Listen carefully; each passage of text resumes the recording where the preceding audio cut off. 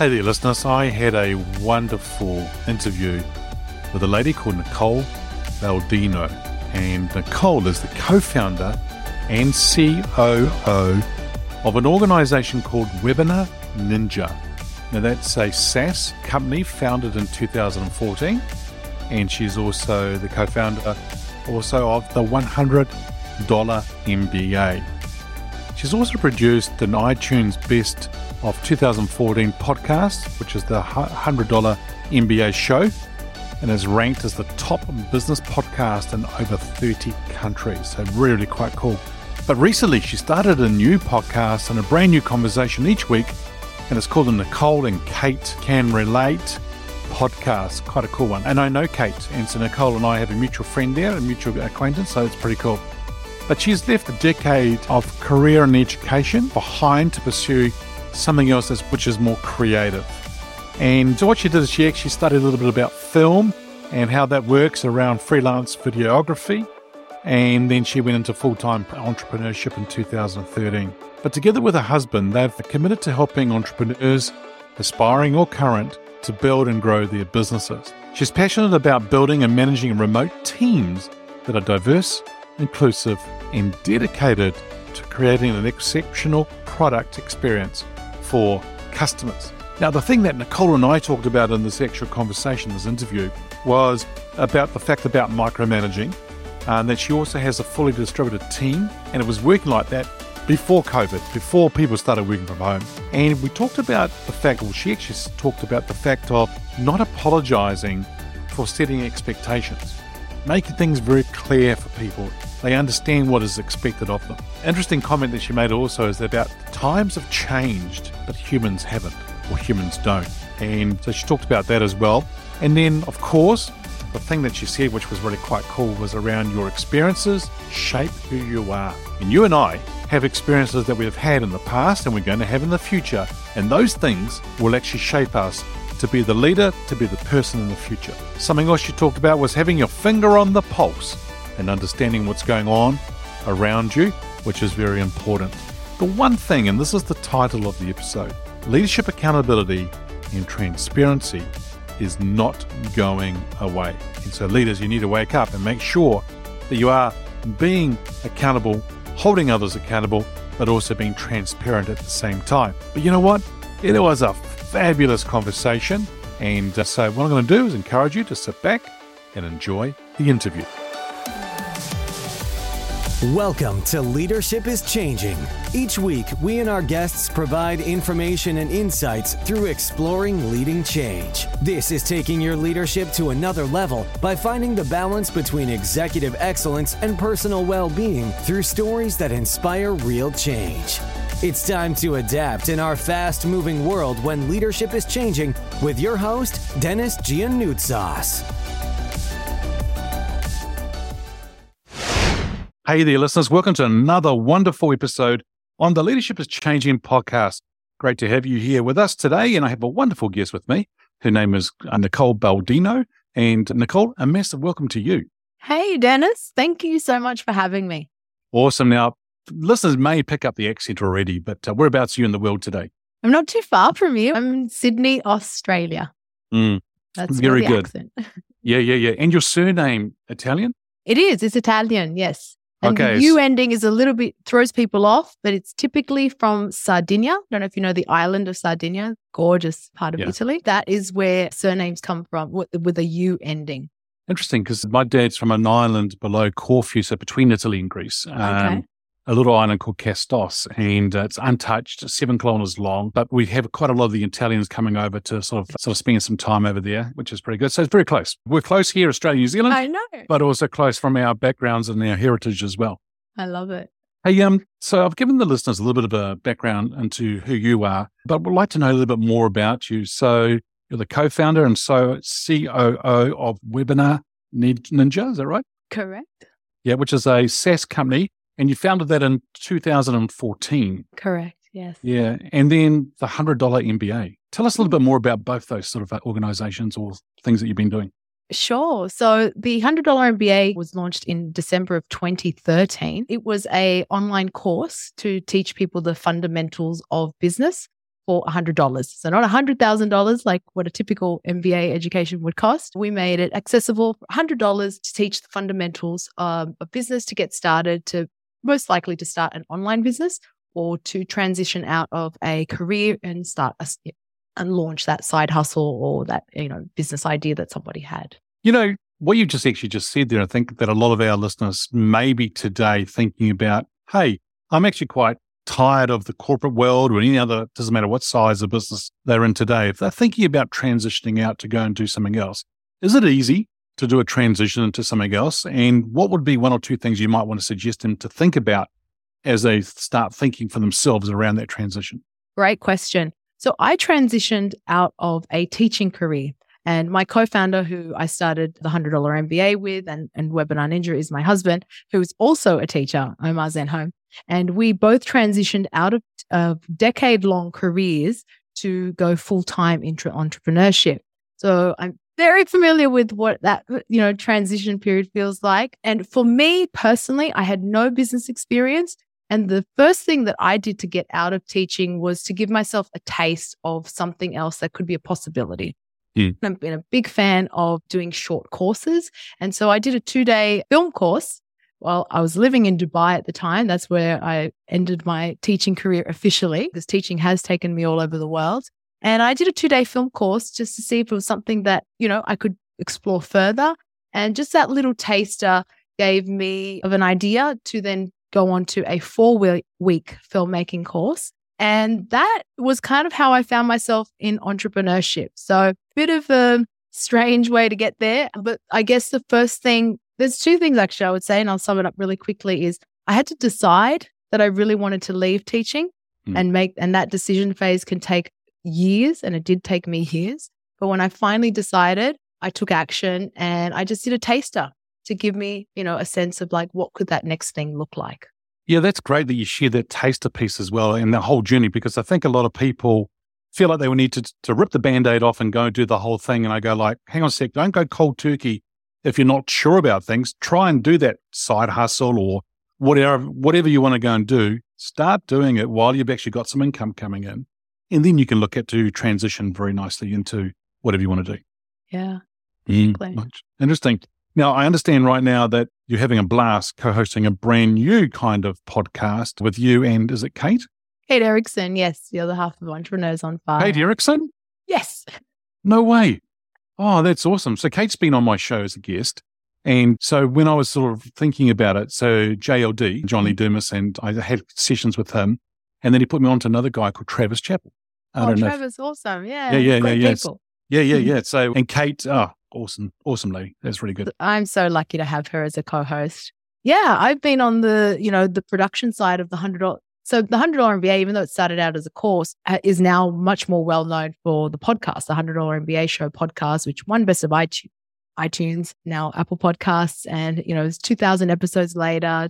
Top business podcast. I was always on the production side of things, so behind the scenes. So the podcast that I started with Kate, funny enough, during COVID, which I think a lot of podcasts came out during that time, was really something that was a passion project and just a way for her and I to spend each week together, because now we're living on different sides of the world. We used to be neighbors in San Diego. So this was a way for us to do a project together, collaborate. And so a podcast was born out of that collaboration.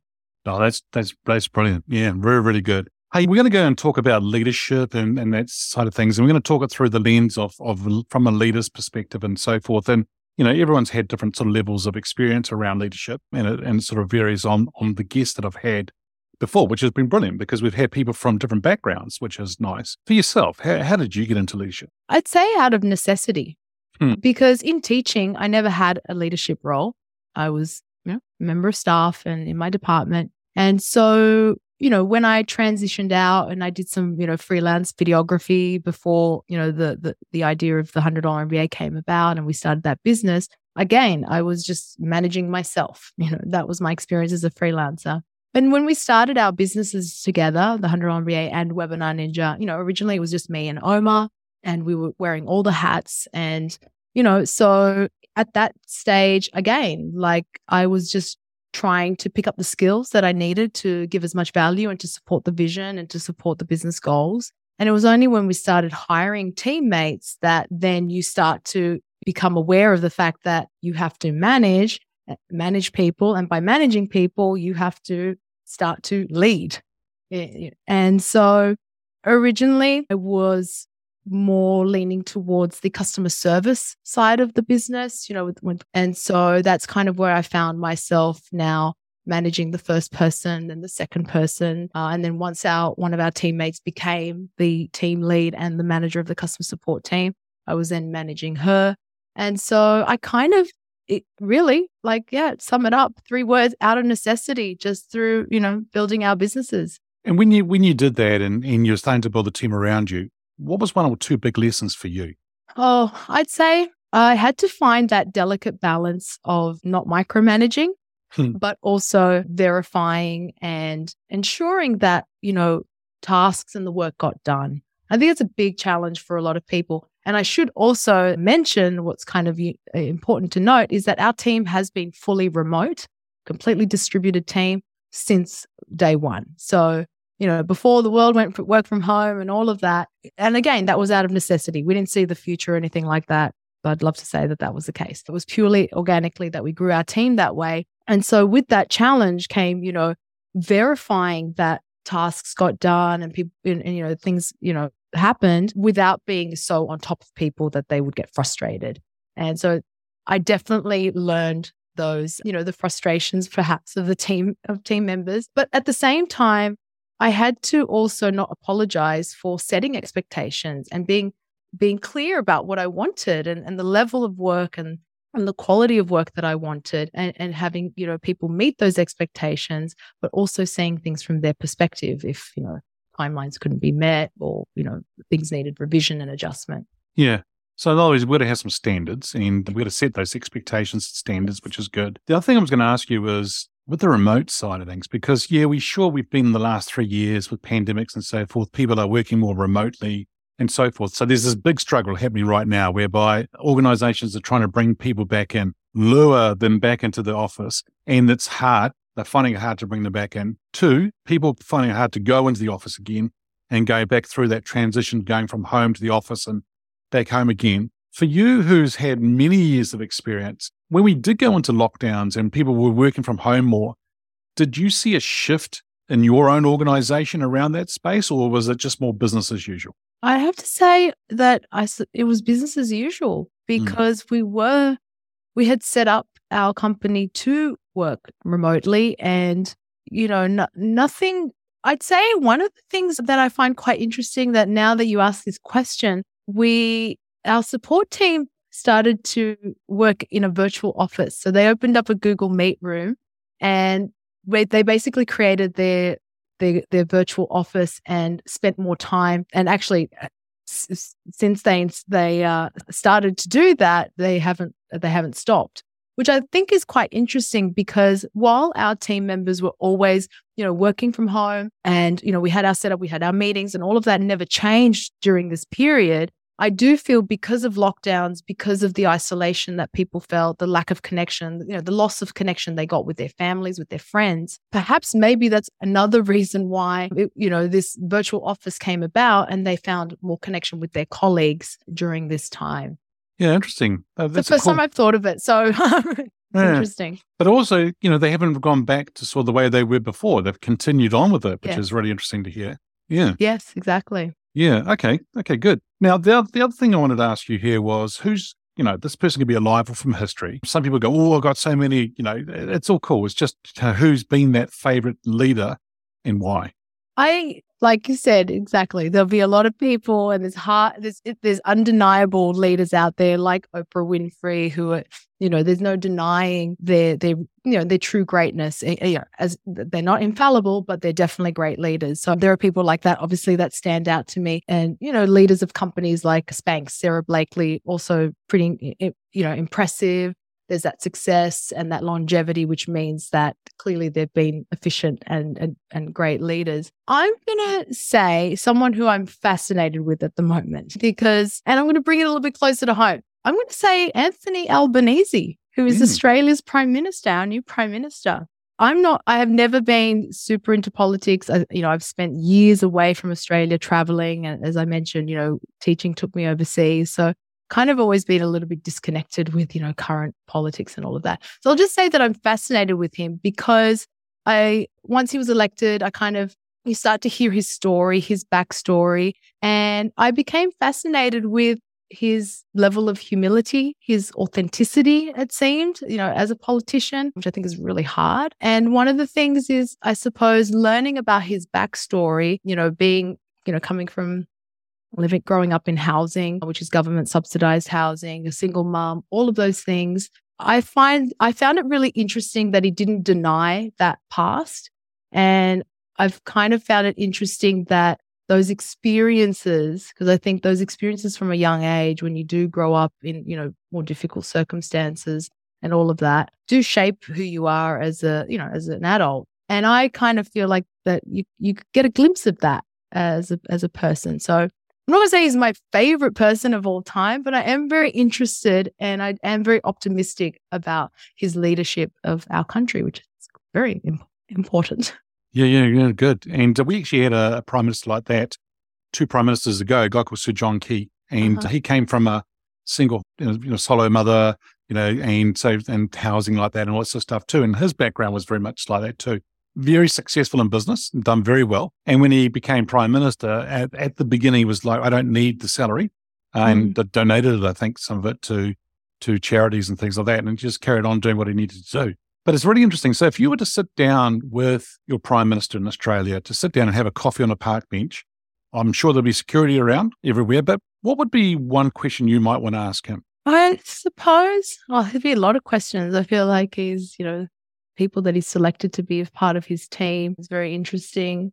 I think how he's able to not shy away from those aspects of his past that, I think people would judge him for conventionally. How is he okay to just share that very openly and vulnerably and kind of, put that aside and just get the job done? Because I think a lot of the times, leaders might feel that they have to, that there are certain expectations, of course, from their, people that they're responsible for. But, how are you just yourself and you're able to just put that aside and just get the job done? Yeah.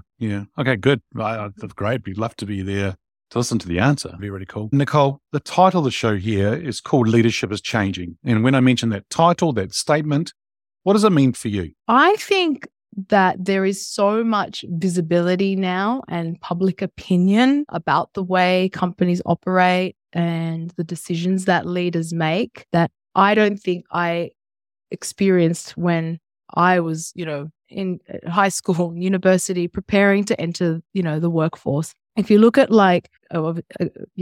well-known example now is what's going on with Elon Musk and Twitter. And I think that there's just so many examples of that where emails are leaked and decisions are shared publicly and everybody gets to, say their 2 cents. I think that we're in a really interesting time with, how much visibility and how much the public feels that they can comment and, feels that they can, is interested in commenting on how companies operate and the decisions that are made. And then I wonder, how much do leaders actually listen to that?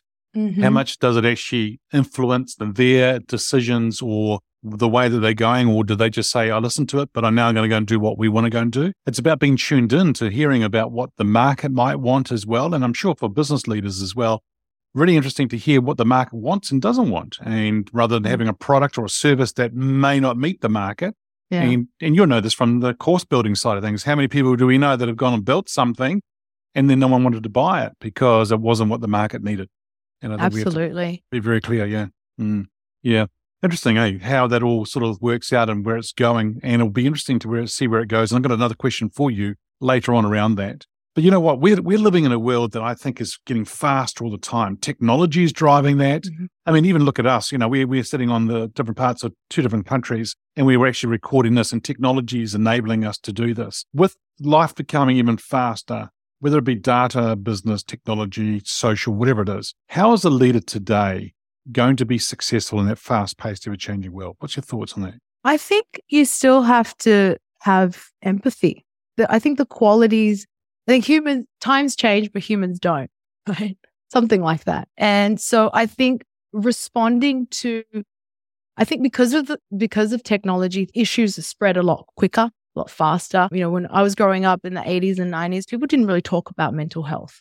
And so, you know, with now social media and all of that, people's voices are being heard. There's more opportunity to share people's stories and experiences. And so, you know, as a leader, you have to keep up with those issues as they arise because they're coming out a lot faster than they would have, you know, say 20, 30 years ago. And so, you know, I think just that constant awareness of where people are at. I think one of the reasons now, just going back to why did I choose Anthony Albanese too, is like, you mentioned it, you said like listening to what the market wants, listening to having your finger on the pulse as to understanding like what do people want. I think like with the case of Anthony, I suppose, selecting more women and having more diverse people in his cabinet is a response to understanding what people want and what people, the discussions, the conversations that people are having. And so as things move so quickly, as a leader, you're expected to keep up with those issues as they arise and know, well, what's kind of the general sentiment here? What is the vibe? What are people feeling? And where does that put me in terms of the decisions I make for the business and for my team and for people? Yeah, I think it's a great example that you just shared because it's about representing the Australian public. And so if you don't have a cabinet or people within your caucus who are not representing the actual public, then what are you doing? I mean, you're on a different planet. And I think it's really important that they do that for sure and understand what's going on and sort of help things along a bit. So a lot of those leaders today, I mean, I don't know what you do in Australia around how long you actually vote them in for. Is it 3 years, 4 years? How long is it the government? I mean, every country is different, right? So here is like 3 years, and I'm not sure what your country is. But you're putting me on the spot. Yeah, it's all good. So the question is how do we actually hold them accountable as leaders? How do we get them to sort of step up? And it's not just politicians, it's anybody in life. Yeah. And you've seen it, and I've seen it as well. We actually see entrepreneurs or we see business owners or leaders of other organizations. I think there's this tipping point whereby they start to become complacent. They start to become too comfortable and they're not actually bringing their A game to the table. How do we make sure that we hold them accountable to doing that? Or how do we actually help them become and stay in the A game and keep delivering? What's your thoughts on that? I love that question. I think an example comes to mind. I think about the company Basecamp and the founders of Basecamp, Jason Fried and David Heinemeier Hansson. When you were talking about, favorite leaders, I was thinking about people that I've loved and respected and looked up to. And then, something has happened and they've fallen from grace. And there was an incident, I don't know if you know, recently with Basecamp, something got leaked. We can link up to it. There was an article in The Guardian that kind of outlined what had happened, where internally the sales team was collecting names that they thought were funny. And it ended up being, a situation where culturally it's really inappropriate. Racism, all of that came out, and the founders were challenged, and the way they handled, came to light, came to be. Again, like we just said, emails get leaked. There was blog posts that were written about it, and so in that whole situation where they did have a fall from grace, and as leaders, their accountability to their team was, and culturally a lot of things came into question. The public chimes in, right? And the public has an opinion and journalists have an opinion and there are these pieces that are written. And so to your question, like how can we hold people accountable? These situations are going to come out where these decisions and the way, companies operate and all of this gets called out. I think that while we can have opinions, I think it's really important that we have discussions and we remove contempt and disdain and, the whole cancel culture, all of that, as much as we can, to allow for, some very productive conversations so that people can address if they've made mistakes. People can, be receptive to ways to improve. Like, it was unacceptable if if everything that happened was as it was, reported was true. Sure, I can say that's absolutely horrible. I can't believe it. You can't do that. I would never allow for that to happen in an organization.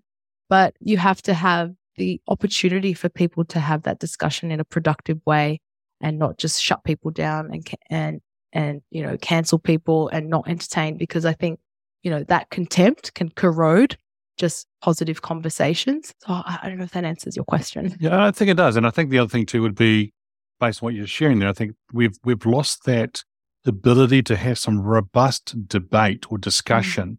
Not to say you're right, I'm wrong, or to say right, no, you're wrong and I'm right, and so forth. It's not about that. It's more about the fact that we can have a discussion without feeling like we're going to be rubbished, or that our opinion is not good enough, or things like that. We need to have these discussions, because that's how we've built life over time. Yeah, of course, we're talking about that some things that are being done by certain people, or some people it's just stupid.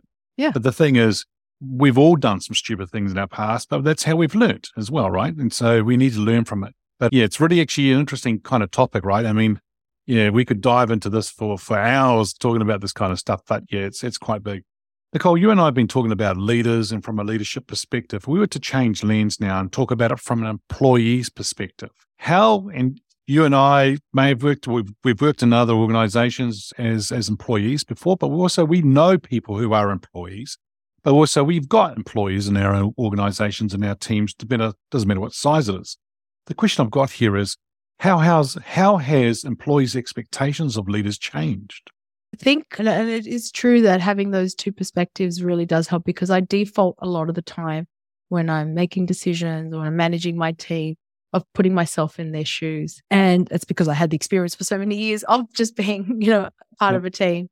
I think that one of the things that I see a lot is that people do want fulfillment and meaning.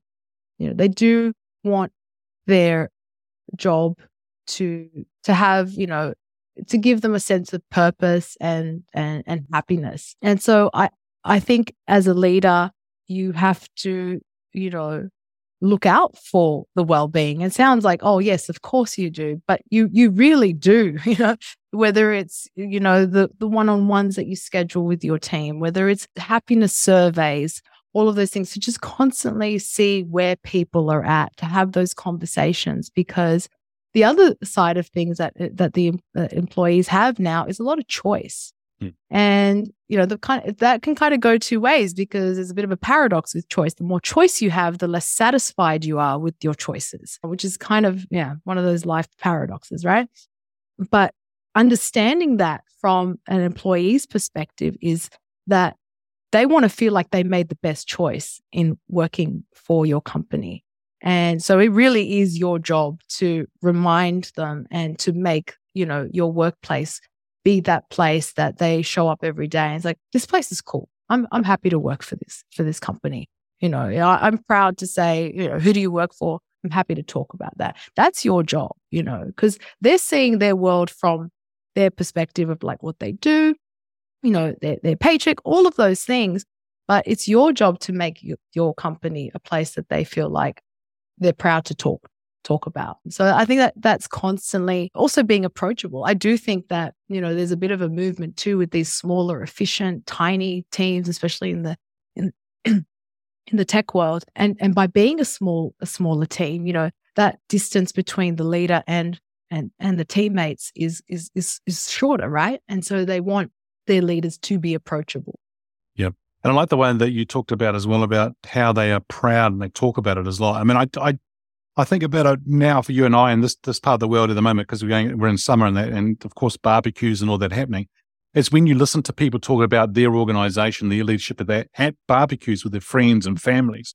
That's when you start to hear the true side of things as well. And it's really quite interesting to listen to it and sit back and hear about what's actually going on, but also what may be not going on, or what things there might be some certain gaps. And yeah, really quite cool. And you think, oh, I could go in there and do some work with that organization, which is interesting. Now, we talked a little bit about the future before, so I'm going to get you to get your crystal ball out now and start thinking about the future here. Where do you see leadership being in 5 years? Well, this transparency and this visibility and accountability is not going away. So I think it's really important to recognize that, the decisions you make, the statements you put out, the things that you say, they live forever now. They really do. And so that's one side of things. But the other side, I feel, is that I don't think the fundamentals of people, the fundamentals of of humans are too different. Like we always want to be inspired. We're always looking for inspiration. We're looking to be cared for, no matter what. I think that care factor is huge. And I took that I'm taking that a lot from teaching. I always go back to that. The students don't care how much you know; they care how much you care. And so I think that care factor is important, and that it's not going anywhere. That respect and that dignity, all of that is something that leaders have to keep in mind, going into the future. I think the global recession and post-pandemic, all of that has had an impact. Like we were talking about, people, leaders, organizations wanting people to come back into the office when maybe they've gotten accustomed to a new way of working and that flexibility. I think it's that constant balancing of, as the world is changing, as people, are getting used to different ways of working, it's balancing the needs of your team and your people with, the demands of your business and your customers. I don't know if it's any different to, the way it was a few years ago, but I do think it's not getting easier. No, definitely not. No. So, Nicole, this has been fascinating talking to you today. Thanks for sharing everything you've been sharing and joining me on the episode. Now, if our listeners are wanting to get hold of you, where should they go? Well, if they're interested in, more awesome podcasts, if they're, growing a business, the $100 MBA Show podcast has daily business lessons. Don't know if any of your listeners run webinars. We have a webinar offering at webinarninja.com. And I'm on LinkedIn and on Instagram as Nicole Baldino, just my name spelled out. And happy to hear how this episode went for people, what their takeaways were. Awesome. Once again, hey, thank you so much for joining me. Thank you, Dennis.